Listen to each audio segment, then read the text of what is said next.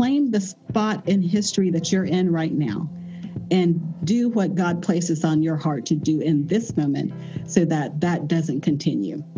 And that doesn't mean that if you don't have a national platform or something that you can't make a difference.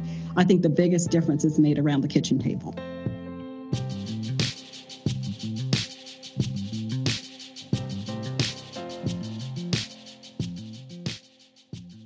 Well, hey, friends, welcome back to another episode of the Right Side Up Leadership Podcast. And for part 3 in our series, Dear White Leaders, I just want to say that on behalf of everyone at Stay Forth Designs, we hope that you are finding these conversations to be very encouraging, very hopeful, very real. They can be very uncomfortable topics to navigate through, but we've said before, if you're going to grow and you're going to grow the right way, you have to step outside of your comfort zone. And we know that this is a very uncomfortable topic, which is why we wanted to bring in some influential Black Kingdom leaders to talk to white leaders honestly about what they're feeling, what they're seeing, what we can do to help, what's not helpful, and what we can do to practically move forward together. So take these conversations, sit with them, listen to them once, listen to them twice, share with a friend. One of the great ways to have dialogue and to grow together is to sit together and listen to conversations like these, ask questions, seek out your Black brothers and sisters, and really sit under them and learn and grow. That is a goal of leadership. At Stay Forth Designs, we do believe that you can lead healthily for the long haul, that it is possible to lead right side up in this upside down world. And right now, we need to lead together. We need to lock arms, unite, lead together, and grow together. So we've got a great conversation on tap for you today. Alan sits down with Dr. Saundra Dalton Smith for a fantastic conversation. Now, Saundra Dalton Smith, she was on the podcast way back on episode 12. That is a wonderful conversation. So if you haven't listened to that one, or you did, and you're wondering when she was on, well, that's it, episode 12. So when you have a minute, go back, check out that episode. But get ready for a great episode today. And I do want to remind you before we jump in to head over to stayforth.com/field notes. That's stayforth.com/field notes, and check out our great resource that we've put together that is growing, that is full of great discussions, movies, and books around the subject of racism and reconciliation that we would recommend everyone check out. And we will link to that in the show notes. So without further ado, let's jump into today's episode with Dr. Saundra Dalton Smith. Well, friends, welcome back to this series, Dear White Leaders.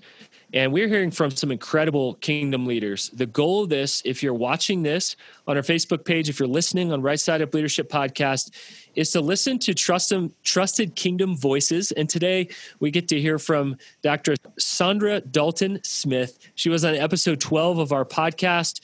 She wrote the book Sacred Rest and others. And Dr. Smith, thank you so much for being today a voice that can help us learn and listen. Happy to join you. Can you give a little bit of an intro? You do some really fascinating things that connect so much with the heart of Stay Forth Designs. Can you give us just an intro to your vocation? Yes. Well, I'm an internal medicine physician, and I've been in practice for about 20 years. About 10 years ago, I started writing and started doing a lot of research just in how the mind, body, and spirit kind of work together. Specifically, went into the area of burnout and burnout recovery. And that's what led to the writing of Sacred Rest and really all the research and the quiz and everything that surrounds the book. Let's start. We want to start with getting personal for you. This has affected everybody so deeply in such a painful time in this moment. So how has the murder of George Floyd and the reactions that have followed affected you personally? Well, I think my feelings are like most people. It's painful to watch, but I think because I am a woman of color and I'm in an interracial relationship, so I've always known racism was present. That's not I live in the South. I've lived in the South my entire life, currently live in Alabama. So, the whole racial issue has been something that's been a very real part of my life for a long time. I think what has really kind of hit home, particularly for me, is how many people didn't seem to realize it was still a problem, this is almost like it's surprising to them that things are how they've been for years, for decades. There have been changes, there have been improvements in some areas, but there's a lot of areas that it's really just kind of been ignored or overlooked or covered up. And I think that's what hit me more than anything. And I think that's a part of what was so painful, to just really see how unaware I think people are. Wow. So when a especially public atrocity like this happens, I'm sure that people reach out. You have conversations with people, through text and phone calls and in person. Otherwise, what is helpful for a white friend to say to you during this time? And of course, what is not helpful or even hurtful? Mm-hmm. Well, honestly, what's very helpful is just to be open to listen, to not try to fix necessarily, to not try to give answers, to not try to justify, to not try to make it better with their words, but just to be available to listen and to have a discussion, an open discussion. I think it's really important that those discussions be with people that you already have a relationship with, where you have some idea of what their heart posture is towards you. So that's, when something comes out that may be offensive, sometimes your friends don't know what's offensive. You haven't really voiced that or expressed to them how you feel when they say certain things. So I think that's a big part of it, just kind of starting that conversation. I know one of my friends on this past Sunday just sent a text, really, that was just, it was a one-line text that just said, thinking about you and praying on your behalf, because I know that your heart is hurt over this. And for her, and she's a white friend, and for her just to be that aware of where my heart would be in that moment was just very peaceful and comforting. I didn't have to explain anything to her. I didn't have to justify why I felt the way I felt. She's just aware that this had to hurt. And I think that's important to reach out to people, to let them know that you see them, that you understand that maybe something that's not hitting your heart as hard as it's hitting theirs, but you care enough about them that you are injured when their heart's injured. Mm. And what's the opposite of that? What are comments that are not helpful and even hurtful in a time like this?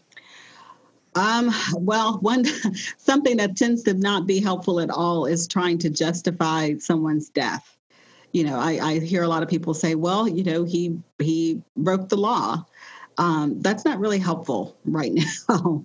It would be one thing if this was like an armed robbery and somebody's life was in danger and he had a gun and got shot in the process. That's one of those things where you're like, well, okay, I can see that.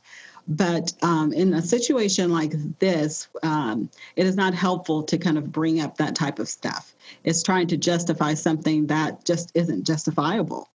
And I think what that does is it actually puts up more walls, and it actually helps to try to bridge the gap or actually help improve anything. So everyone watching and listening to this has influence, from our families and friends and social media feeds to literally leading organizations and leaders, especially white leaders, trying to process, how do I not say something that's bad or offensive? How do I maybe move us toward something that is helpful? So could you give a few things that would be helpful for white leaders as they both lead themselves and lead their teams and organizations towards something that's helpful and ultimately could bring more equity and even reconciliation in the coming months and years? Yeah, I think one thing that's really helpful, and I've seen a lot of companies start to address this, is to really take a look at what does your company look like? Is there any evidence of diversity, acceptance, and diversity of a diverse culture within your organization? Every company is not going to necessarily have every race represented. But if you're a major company and you have, hundreds of employees and, 10, 20 executives, and no executives within your organization are people of color. If you're a law firm and there's no partners that are of color within your organization, those are things you have to pay attention to, because the question then rises, why? Why is that? I think a lot of us have just these unconscious biases that we really aren't aware of and don't think about. And I think when you are in positions to be able to elevate people within your company, you really have to be aware of, are there any unconscious biases that I have and am acting on without really being aware of it? And that's affecting what the culture of my organization or my church, for that matter, looks like. Within your marketing, I've seen some companies where all of their marketing has people that look exactly the same. Now, that marketing message sends a message to people who are looking at that brand to try to, collaborate with them or to reach out or even to use their product. And I think that's what a lot of companies aren't aware of. Even if, your current bottom line looks good, what could your lack of diversity be doing to your bottom line? Could it be better if you took into account that there is other markets that have income and have money that may not be attracted to what you have to offer because you're not showing that you are open to celebrating other cultures? What I hear you saying is you see that immediately. You're looking for what executives on your team, what in your marketing represents someone who looks like me. Yes, I'll give you an example. As an author, when I'm looking for Christian writing conferences to go to, or any kind of writing conference to go to, and I'm looking at who's on faculty, who are going to be the people that are going to be standing on the stages and teaching me, I look to see is there diversity. If I go to a business conference or a marketing conference, I'm looking to see who are the people that are going to be on the stage. If I look and there's 30 speakers and there's not a single person of color in that lineup, I am not attracted to go to that event. It doesn't matter how great it is. It doesn't matter how much information's there, because I know what's likely to happen is I'm going to show up and I'm going to be one of a handful, because you don't feel welcome just by the marketing of the event. Thanks for your honesty on that. That is so helpful in terms of our teams, our marketing, our events, our gatherings. It sends a message. There's a message below the message. So thank you for that. You sent along a few resources that you recommend that would be good for white leaders. Can you share a little bit more about those and why they'd be helpful? Yes. Well, the first one is the book by Latasha Morrison. It's called Be the Bridge. I think that is extremely helpful when she has a Facebook group with about 50,000 people in it as well, who are actively kind of having these conversations. So it opens the door to let you start thinking about what are the conversations that need to be had within your home first, before we even get to the companies, within your home, within your churches, and then within your businesses, so that we start having this understanding of, we're not trying to have a culture that's color blind, as some people say. We want a culture that is color aware, that celebrates the differences, that understands we do have similarities, but that the differences aren't something to be covered up as if we don't see, but to be acknowledged and celebrated. And I think that's a very important kind of mindset shift when we think about diversity, is that we need each other to be different and to celebrate those differences. And then one of the other books is newer to me, but I've had a lot of great feedback from friends who've read it, called White Aware. And it's really it's by, I think his name is Daniel Hill. I may have that incorrect, but the name of the book is White Aware. And it really talks about just what is white privilege. And I think a lot of people, that term almost feels offensive. So I don't have white privilege. And, it's this, I don't have that. It's kind of, don't put me on that as having that label. I think what he does a really great job is explaining what that really means, that it's not something to necessarily be ashamed of. You can't, you're not to blame because of it. It just is at what it is because of some intrinsic opportunities that are available and things that are available based on being a certain race.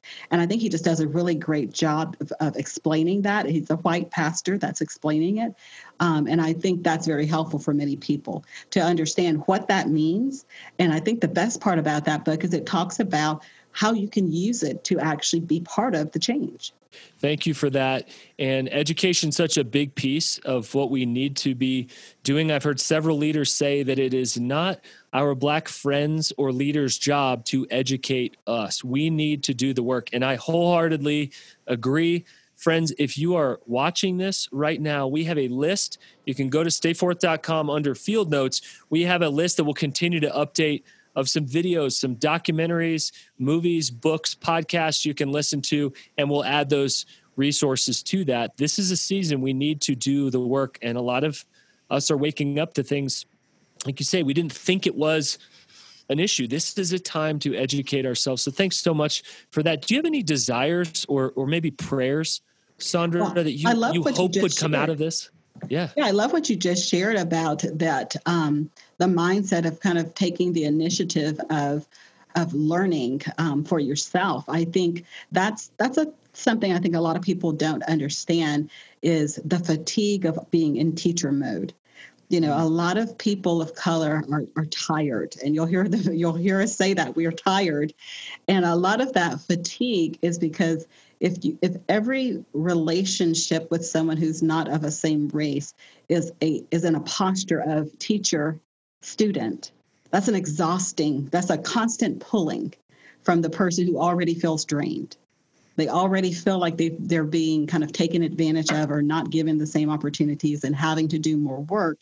And so having to then have every other relationship still have that teacher mode doesn't help build up friendships and that feeling of being a colleague or an equal. And so I think it's very important for people to be aware of that. Does it mean you can't ask questions? No, I think questions are appropriate, but the question needs to come in the form of you have already done some of the work and maybe just need some clarification, and you want to express feelings. That's so helpful to know. And also that freedom to have someone say, I'm just so tired right now, I can't. I've heard that phrase, you say, I'm tired, not just on social media feeds, but from friends who are processing. If I think I'm tired and processing a lot, I can't imagine how tired you are. And, oh yeah, we just came off of COVID as well, and we were already tired. So thanks for that. That's really helpful. Are there some prayers or desires that you have for the people of Jesus that we might learn, we might grow into after this season? Absolutely. I think my biggest prayer for the body of Christ is to really just think about what the body is. I think as a physician, I'm constantly thinking about how the diversity of the human body and how, we talk about where the leg and the arm and all of these different pieces, but, the biochemist in me, when I'm looking at these things under the microscope, there's so much of the molecular structure that is the same, but yet their functionality is different. And it's that functionality that actually helps them for that part of the body to do what God's designed it to do. And I think just as the body of Christ, we have to get an appreciation of that for our brothers and sisters who aren't like us. Their functionality can't be like us. It has to be different for the body to be whole. And I think we just have to start learning how to appreciate that, how to really start seeing it as to function in the way that the body of Christ needs to function in the world. We need as much diversity as possible, because who you reach is not who I'm going to reach. We're going to each reach and touch different lives. And it's the uniqueness of our experiences, the uniqueness of everything from where we were raised and who raised us and the circumstances around our upbringings and our education. All of that plays a part in who we are allowed to reach. And I think it's important to really get very honest as a church about how diverse we need to be and how that's not something to shy away from, but that's something to actually call into effect. Yes, thank you for that. What else would you like to say to white leaders listening and watching? Honestly, just to be open. Don't be down on yourself. I mean, it's one of those things where I don't like for my white friends to apologize for their ancestors. I understand the heart behind that, but that wasn't you. You weren't there. And that apology doesn't kind of undo the damage that's already been done.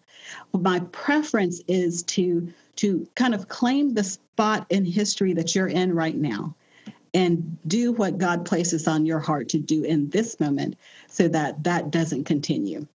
And that doesn't mean that if you don't have a national platform or something that you can't make a difference. I think the biggest difference is made around the kitchen table.